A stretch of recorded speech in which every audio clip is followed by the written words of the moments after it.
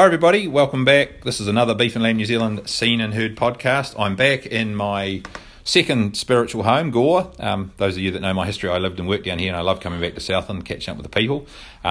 Olivia Ross, our energetic extension manager down here, has got another one of her events, and she asked me politely, which if you know Olivia, you don't say no, to come down and interview a couple of the speakers and get some podcasts on tap. So I'm here with Julia Jones, Head of Analytics at NZX. Welcome, Julia. Hi, thanks for having me. All right, let's get the details. What's NZX, for those that don't know? So it is New Zealand Stock Exchange. Mm-hmm. So we look at the dairy markets. Mm-hmm. So there's a whole lot of dairy research that goes on and wider agri research. But then we also have equities and companies like Spark and Fonterra and and LIC and other companies that are actually listed and people can buy shares in them. Okay, so it's not a share broker as such. NZX, No. We actually facilitate it. So we're the centre. The whole share market? The whole share market, yeah. So everyone that's listed works through us and share brokers sell shares. Okay. So you're head of analytics. Yep. So what do you do day to day? So my role is about insight and data. I have an amazing team. One actually ex-Beef and Lamb, Rob Gibson, who's fantastic. So he's an economist. Yep. And Amy Castleton, they focus mainly on agri. So Rob looks at the farm level through what's happening in New Zealand in production, and Amy looks at the international markets. And then I've got two data scientists who look at the equities and financial modelling and things. And my role is actually to be out learning, growing. I do a lot of insight and write reports and look at what trends are emerging across agriculture that could impact our growers and what might they need to think about. So you're providing that information to the general public or to people that are, companies like you mentioned that are on the share market? It's a little bit of both. Okay. So some of it is sold into the market, but some of, there's a big portion of it's quite public. So we recently did an environment social governance report that looked at issuers or people who are on the stock exchange, how they're looking at environment. And it was really new for me because I didn't really know what it meant. I had to Google it, as all good people do. To be talking, these general businesses are having the same discussions that farmers have been having for years. Yep. So are you head of agri-analytics or are you head of analytics across all types of businesses? Across all the businesses, yeah. But you have a strong agri focus? Well, it's in my heart. It's why I get up every day. I'm on the Primary Sector Council. I've been part of the agri industry for 20-odd years. It's literally everything to me. So give us the background. When you say 20-odd years in the agri industry, what have you done? Oh, so I started off as a currency trader. So I was with ANZ to start with and then went to ASB. Yep. And when I was with ASB, I had an opportunity to travel the country. I actually used to come to Gore quite a lot then and talk about how, just because things are happening overseas, if I'm a sheep and beef farmer or a dairy farmer, why does that matter to me? Yep. And sort of try and connect the links. And so that was a very fortunate role that I had. I really loved it. And then I moved into actual rural banking, back with ANZ, and was working directly with farmers and lending, and I had a rural banking team there. After that, I spent 6 years with Ian Proudfoot, who's sort of like a food futurist. And I was really lucky to learn from him, and he was very generous with his time and his energy and support of changing, sort of teaching you ways to think, teaching you ways to look at the world differently, and teaching you to step outside your own way of thinking and look from another angle. And so that was really incredible. So if it wasn't for Ian, I wouldn't have been able to do this job with NZX. So that's a nice segue, looking at things differently, because one of the key topics I think you're talking about today is alternatives, specifically alternative proteins. By the time this goes live, Olivia's event will be over, so we're not taking the wind out of her sails or out of the people. So what are you going to talk about today? What's your key messages? I will talk a little bit about alternatives. I think, look, they get a lot of airtime. So there's cellular, which is where, they pretty much take the stem cells out and grow the proteins.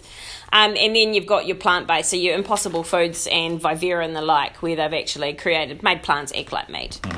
And look, I've been talking about this for probably 3, maybe nearly 4 years now, the alternatives. And there's insects as well. So, people eat insects. That's been around for thousands of years. But I think the alternatives around the plant and the cellular-based is difficult for people to get their head around. I don't personally like them. I like natural foods, but I'm one consumer out of billions. And that's another thing we've got to remember. What we won't like doesn't mean someone else won't. But at the same time, I think we overplay the technology. It's very difficult to scale these things at a cost that is affordable. We should never ignore it, and we should never say it's silly. It's not going away. It's here forever, and it will impact our market, but it also creates fantastic opportunities for the red meat market as well. And that's what I want to sort of talk about now, because everything you've described to some degree or another sounds like a threat. Well, these are a competition, they're an alternative. Whether it's scalable to a large scale, the size of the threat's one thing, but your topic or your title is the opportunities for farmers in it. So how do we actually, this is like the All Blacks or the Black Caps making an opportunity out of the All Blacks winning the World Cup, but what are you talking about? What are the opportunities? I know, and it is sometimes hard to see. Look, ultimately what you'll find is a lot of these products will go into the commodity market. So there's actually, if I look at it in sort of maybe two different ways. So the first way is nutrition. So you can make something look and taste like meat. You can't make it have the same nutritional makeup of it, because it's really complex. So our dairy is really complex, and our meats are really complex. So you can't replicate the nutrition from them. So what we need to make sure is that we are demonstrating that we have nutrition. And one thing I will talk about today is around, we have to be careful that we don't undersell what matters, and then oversell what doesn't matter. Okay. So everyone has great scenery, right? And New Zealand is terrible for overselling our scenery. But what we undersell is the nutritional content, the process in which we actually make our food. Okay. Because people aren't buying a product now, they're buying the process in which it's created. So be more specific, you're not talking about the chemical makeup of the meat and those, you're talking about the farm system? Or the farm system, yeah. So what did you not put into it? What did you actually do? What's your family about? What's your philosophy and how you farm? I mean, it's really hard at a farmer level to do that all the time. You'll find some people on Twitter, but that's not for everyone either. But I think that's the opportunity. And then nutritional clinical studies, which First Light Meat have done, some clinical studies to show what the actual impact is on the body. They have been done historically, but that's sort of all gone away. But the other side of it is being, we are really small. We're less than 1% of the total global food system, which I think is awesome, because it means that we can be nimble. We can get our red meat into really good restaurants that have a chain and be, the $50 steak. We can be, and other restaurants that will use other parts of our animal, because, unfortunately it's not all about steak as much as it is in my life. But it's, and those sorts of things. So there's opportunities for us to actually be targeting these markets. It's difficult. We're very commodity based, and we have been for a long time. I think that's not that anyone did anything wrong with that. It's paid the bills, and it's got us into some really good places, and it potentially could take us to some bad places if we don't start to transition out of it. And I'm not saying you turn the tap off overnight, but we start getting more into that value add and more into that, how where are we positioning parts of the animal? Are we actually using all the animal? What kind of circular type economies can we use? When we use all of the animal, are we promoting that? I mean, look at wool. Wool's a great example. Isn't it sad that everyone thought that's terrible, yet it's great for allergies and as a carpet, it biodegrades. I don't want a carpet that lives 150 years longer than me. It's these are the sorts of things that I think we're starting to understand attributes that are wanted and promote those rather than the things we think people want to hear.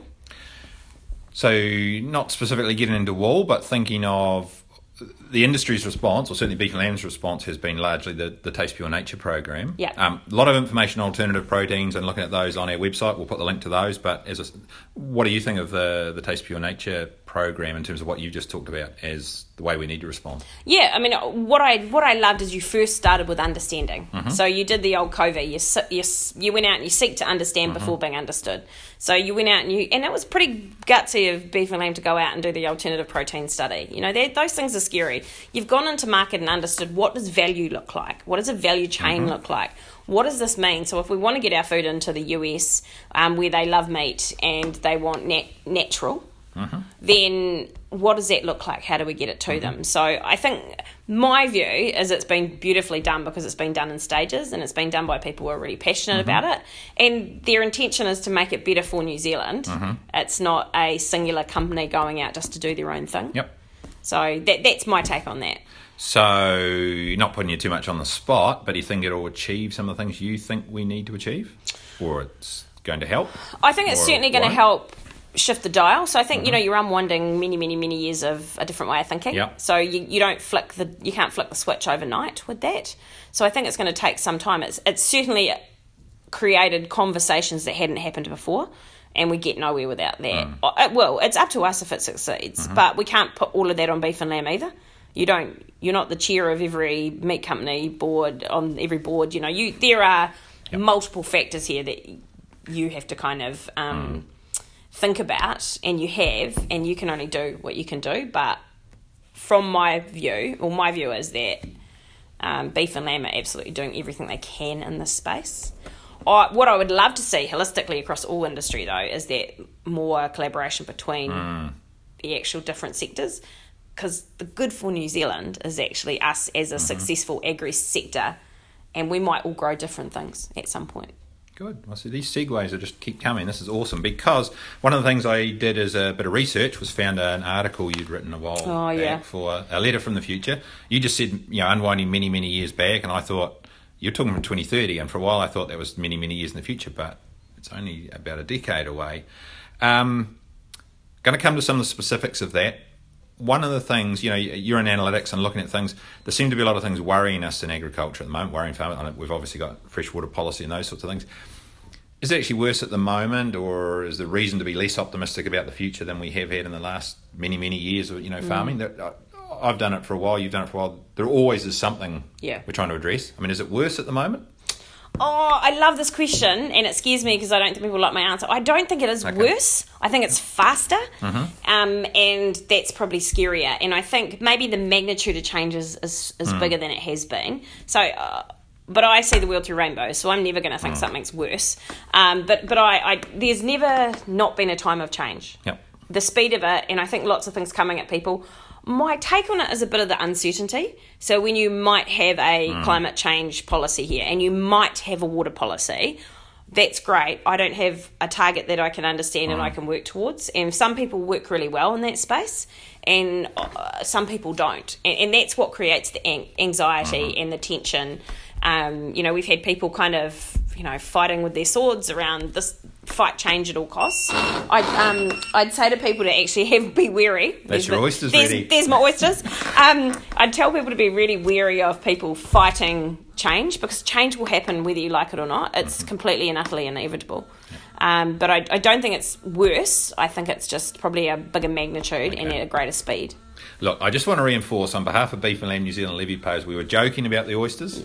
Julia's just ordered her lunch. That's the thing telling her lunch is ready. And we were joking about putting, I think they were $42 for a dozen or something. I know, the RSA, that's fantastic. And they have white bait. And we were going to put those on Olivia Ross's bill, but no, Olivia wouldn't forgive us. Back to what I was talking about. So you wrote this letter from the future, and you just talked there about did you use rose-coloured glasses, rainbow-coloured glasses or whatever, but 2030, what are we going to be happy about and pleased about and optimistic about in 2030? I think the whole idea of writing it was actually to say, imagine what does success look like. And I do have a real worry at the moment that we've stopped being able to see things that are good, that we've stopped being able to see the value of things that are actually happening, because it's not all bad. We actually probably have more progress than we've ever had. We've got more support than we've ever had. We've got more expertise around us than we've ever had.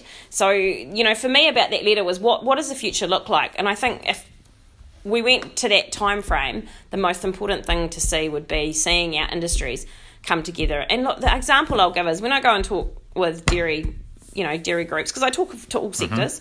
It's, people will often say, oh, poor red meat guys, they're in the sunset industry. And I go and talk to red meat, and they're like, oh, that poor dairy industry. We're actually all going to end if we don't work together, because we actually are going to have biodiversity. We could have mixed up farms. Some regions might go back to some red meat out of dairy, and some regions might go to dairy, and there'll be some reshuffling of the deck.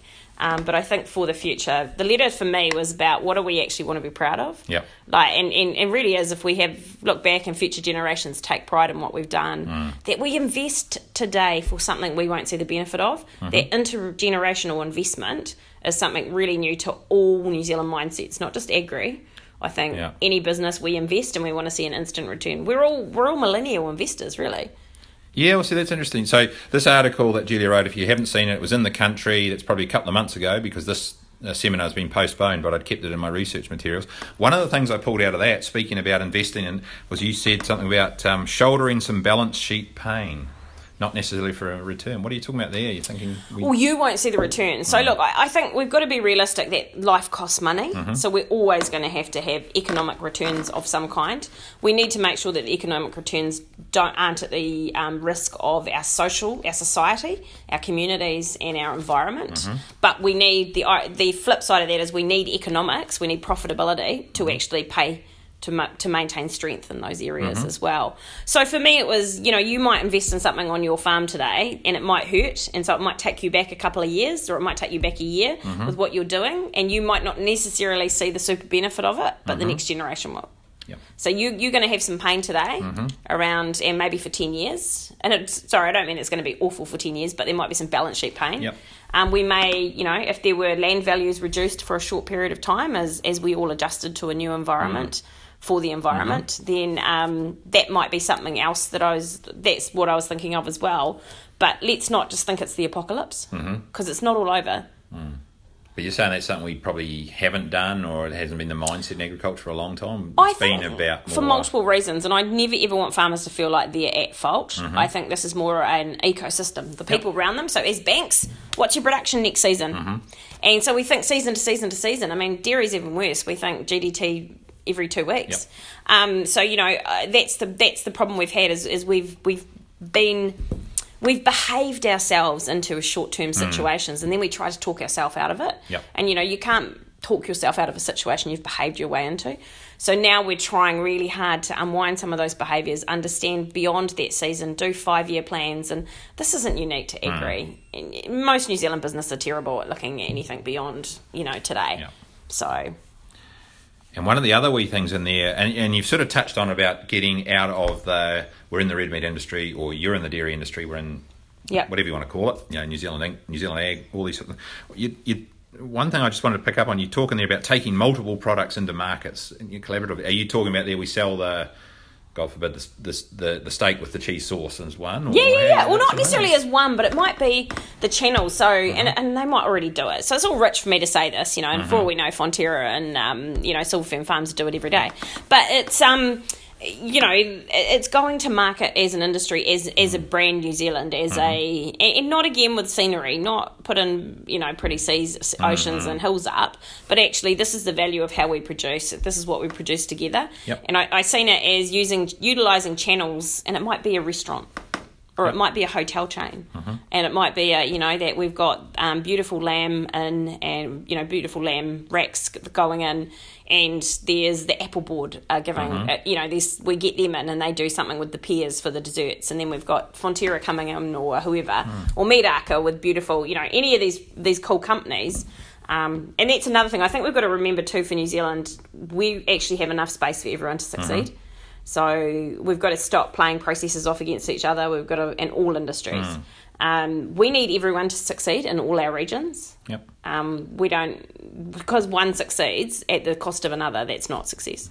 And that has been, coming back, one of my last questions, Taste Pure Nature, one of the themes around that, and I think you mentioned it, was to try and get away from it's Alliance versus Silver Fern versus First Light, etc. A, do you think that is changing? And B, is there genuine appetite to do that, outside the red meat industry and the dairy industry as immediate examples, when there's horticulture, apples, all those things you talked about? Look, I think it naturally does happen in a lot of the other sectors that are smaller. So you look at some of the fisheries, and there'll be problems, and I'm sure anyone can, feel free to email me at any time if you want to, query this. But nothing's perfect. So no industry is doing it amazingly. So when you have multiple desks selling, you're going to have to work together. But when you're quite a bit smaller, so if you're the apples and that sort of thing, then they do tend to work together. Dairy is actually not too bad. So when you go into market, it's very rare. Maybe GDT, all the volume goes together, but you might see some competition, but not really. Like they have their own little individual spaces, and they're not really driving each other down. I'm sure there's some stuff goes in the background we don't know about. But we do need to see them. We can do. I think it's possible. I think it's, what does that investment look like? Have we got the maturity to do it? And I mean this with love and respect, but it won't sound it. I think some of the leadership needs to go, and some of the organisations, in particular around red meat. We need to change leadership so that we actually have people who don't have a history and haven't got a heap of baggage, and who are actually prepared to come together and start with a clean slate, stop punishing for the past, and just move forward. Okay. So quite a culture change, which Culture is going to be led change, by heads rolling. That's, Or yeah. not necessarily Or heads rolling, but people voting them out, right? Yep. Like, Okay. if you're not happy, stop voting the same people in. Encourage other people to stand for these elections, you know? That's the point of them being there, is so that we get new people coming through, yet we keep recycling the same leadership and getting the same decisions. And then we're confused why we're getting the same result. When I was planning this, I thought I'm going to need more time than 20 minutes, but that's all I've got, unfortunately, because we're just starting to get into some stuff that would be really interesting. Although with me as a Beef and Lamb New Zealand staff member, I have to be very careful, and it's your opinions and not necessarily the opinions of Beef and Lamb New Zealand Exactly. Limited. Anyway, hey, look, last question I was going to wrap up. We are short of time, and you've got to have lunch and then get ready to speak, and it's going to take you a while to eat 2 dozen oysters. If last night, big lotto draw, if you'd won, well, you may have, but you're still here anyway, but hypothetically, if you won that, would you buy a farm? I would. And what would you buy and where? Oh, it's a hard one. I mean, I love where I live, and I've got lazy, you know. I'm 43 or 4 now, and I can't be bothered moving. But I'm kind of a little bit sneaky cheeky. I'd love to probably buy something in the Waikato just because I'm there. And, but, you know, I'd love to... The reason I've actually thought about this a lot. Yep. The reason I would love something like that is to actually go and be able to go in debt free and actually almost experiment and say, I'm going to have this much beef and I'm going to have dairy over here, and what does it actually look like? Yep. That's kind of a weird dream of mine, if I could win the 30 odd million and actually be able to go and buy a farm debt free and actually be able to play around a little bit with biodiversity. So yeah, there's parts of every industry I love, and it would be very hard to say which one I'd do, but I'd definitely buy a farm. Now, it wasn't a trap. It was actually, it just reminded me that in your article as well, you talked about more integration of species and industries, even within a farm, not just at the New Zealand level. So, right, we do have to wrap up. But if people want to follow more of your stuff, hear more of your work, some of your thoughts, what's the best way? Twitter? I have a Twitter handle, which is juliajones110. Or you can email me on julia.jones@nzx.com anytime. All right. Well, have a look below the where this is playing on your podcast app or on our website, whatever you're listening to. We'll have those in the blurb as well. But Julia Jones, Head of Analytics at NZX, thanks very much for your time. Thank you. Lunch is ready. Yay!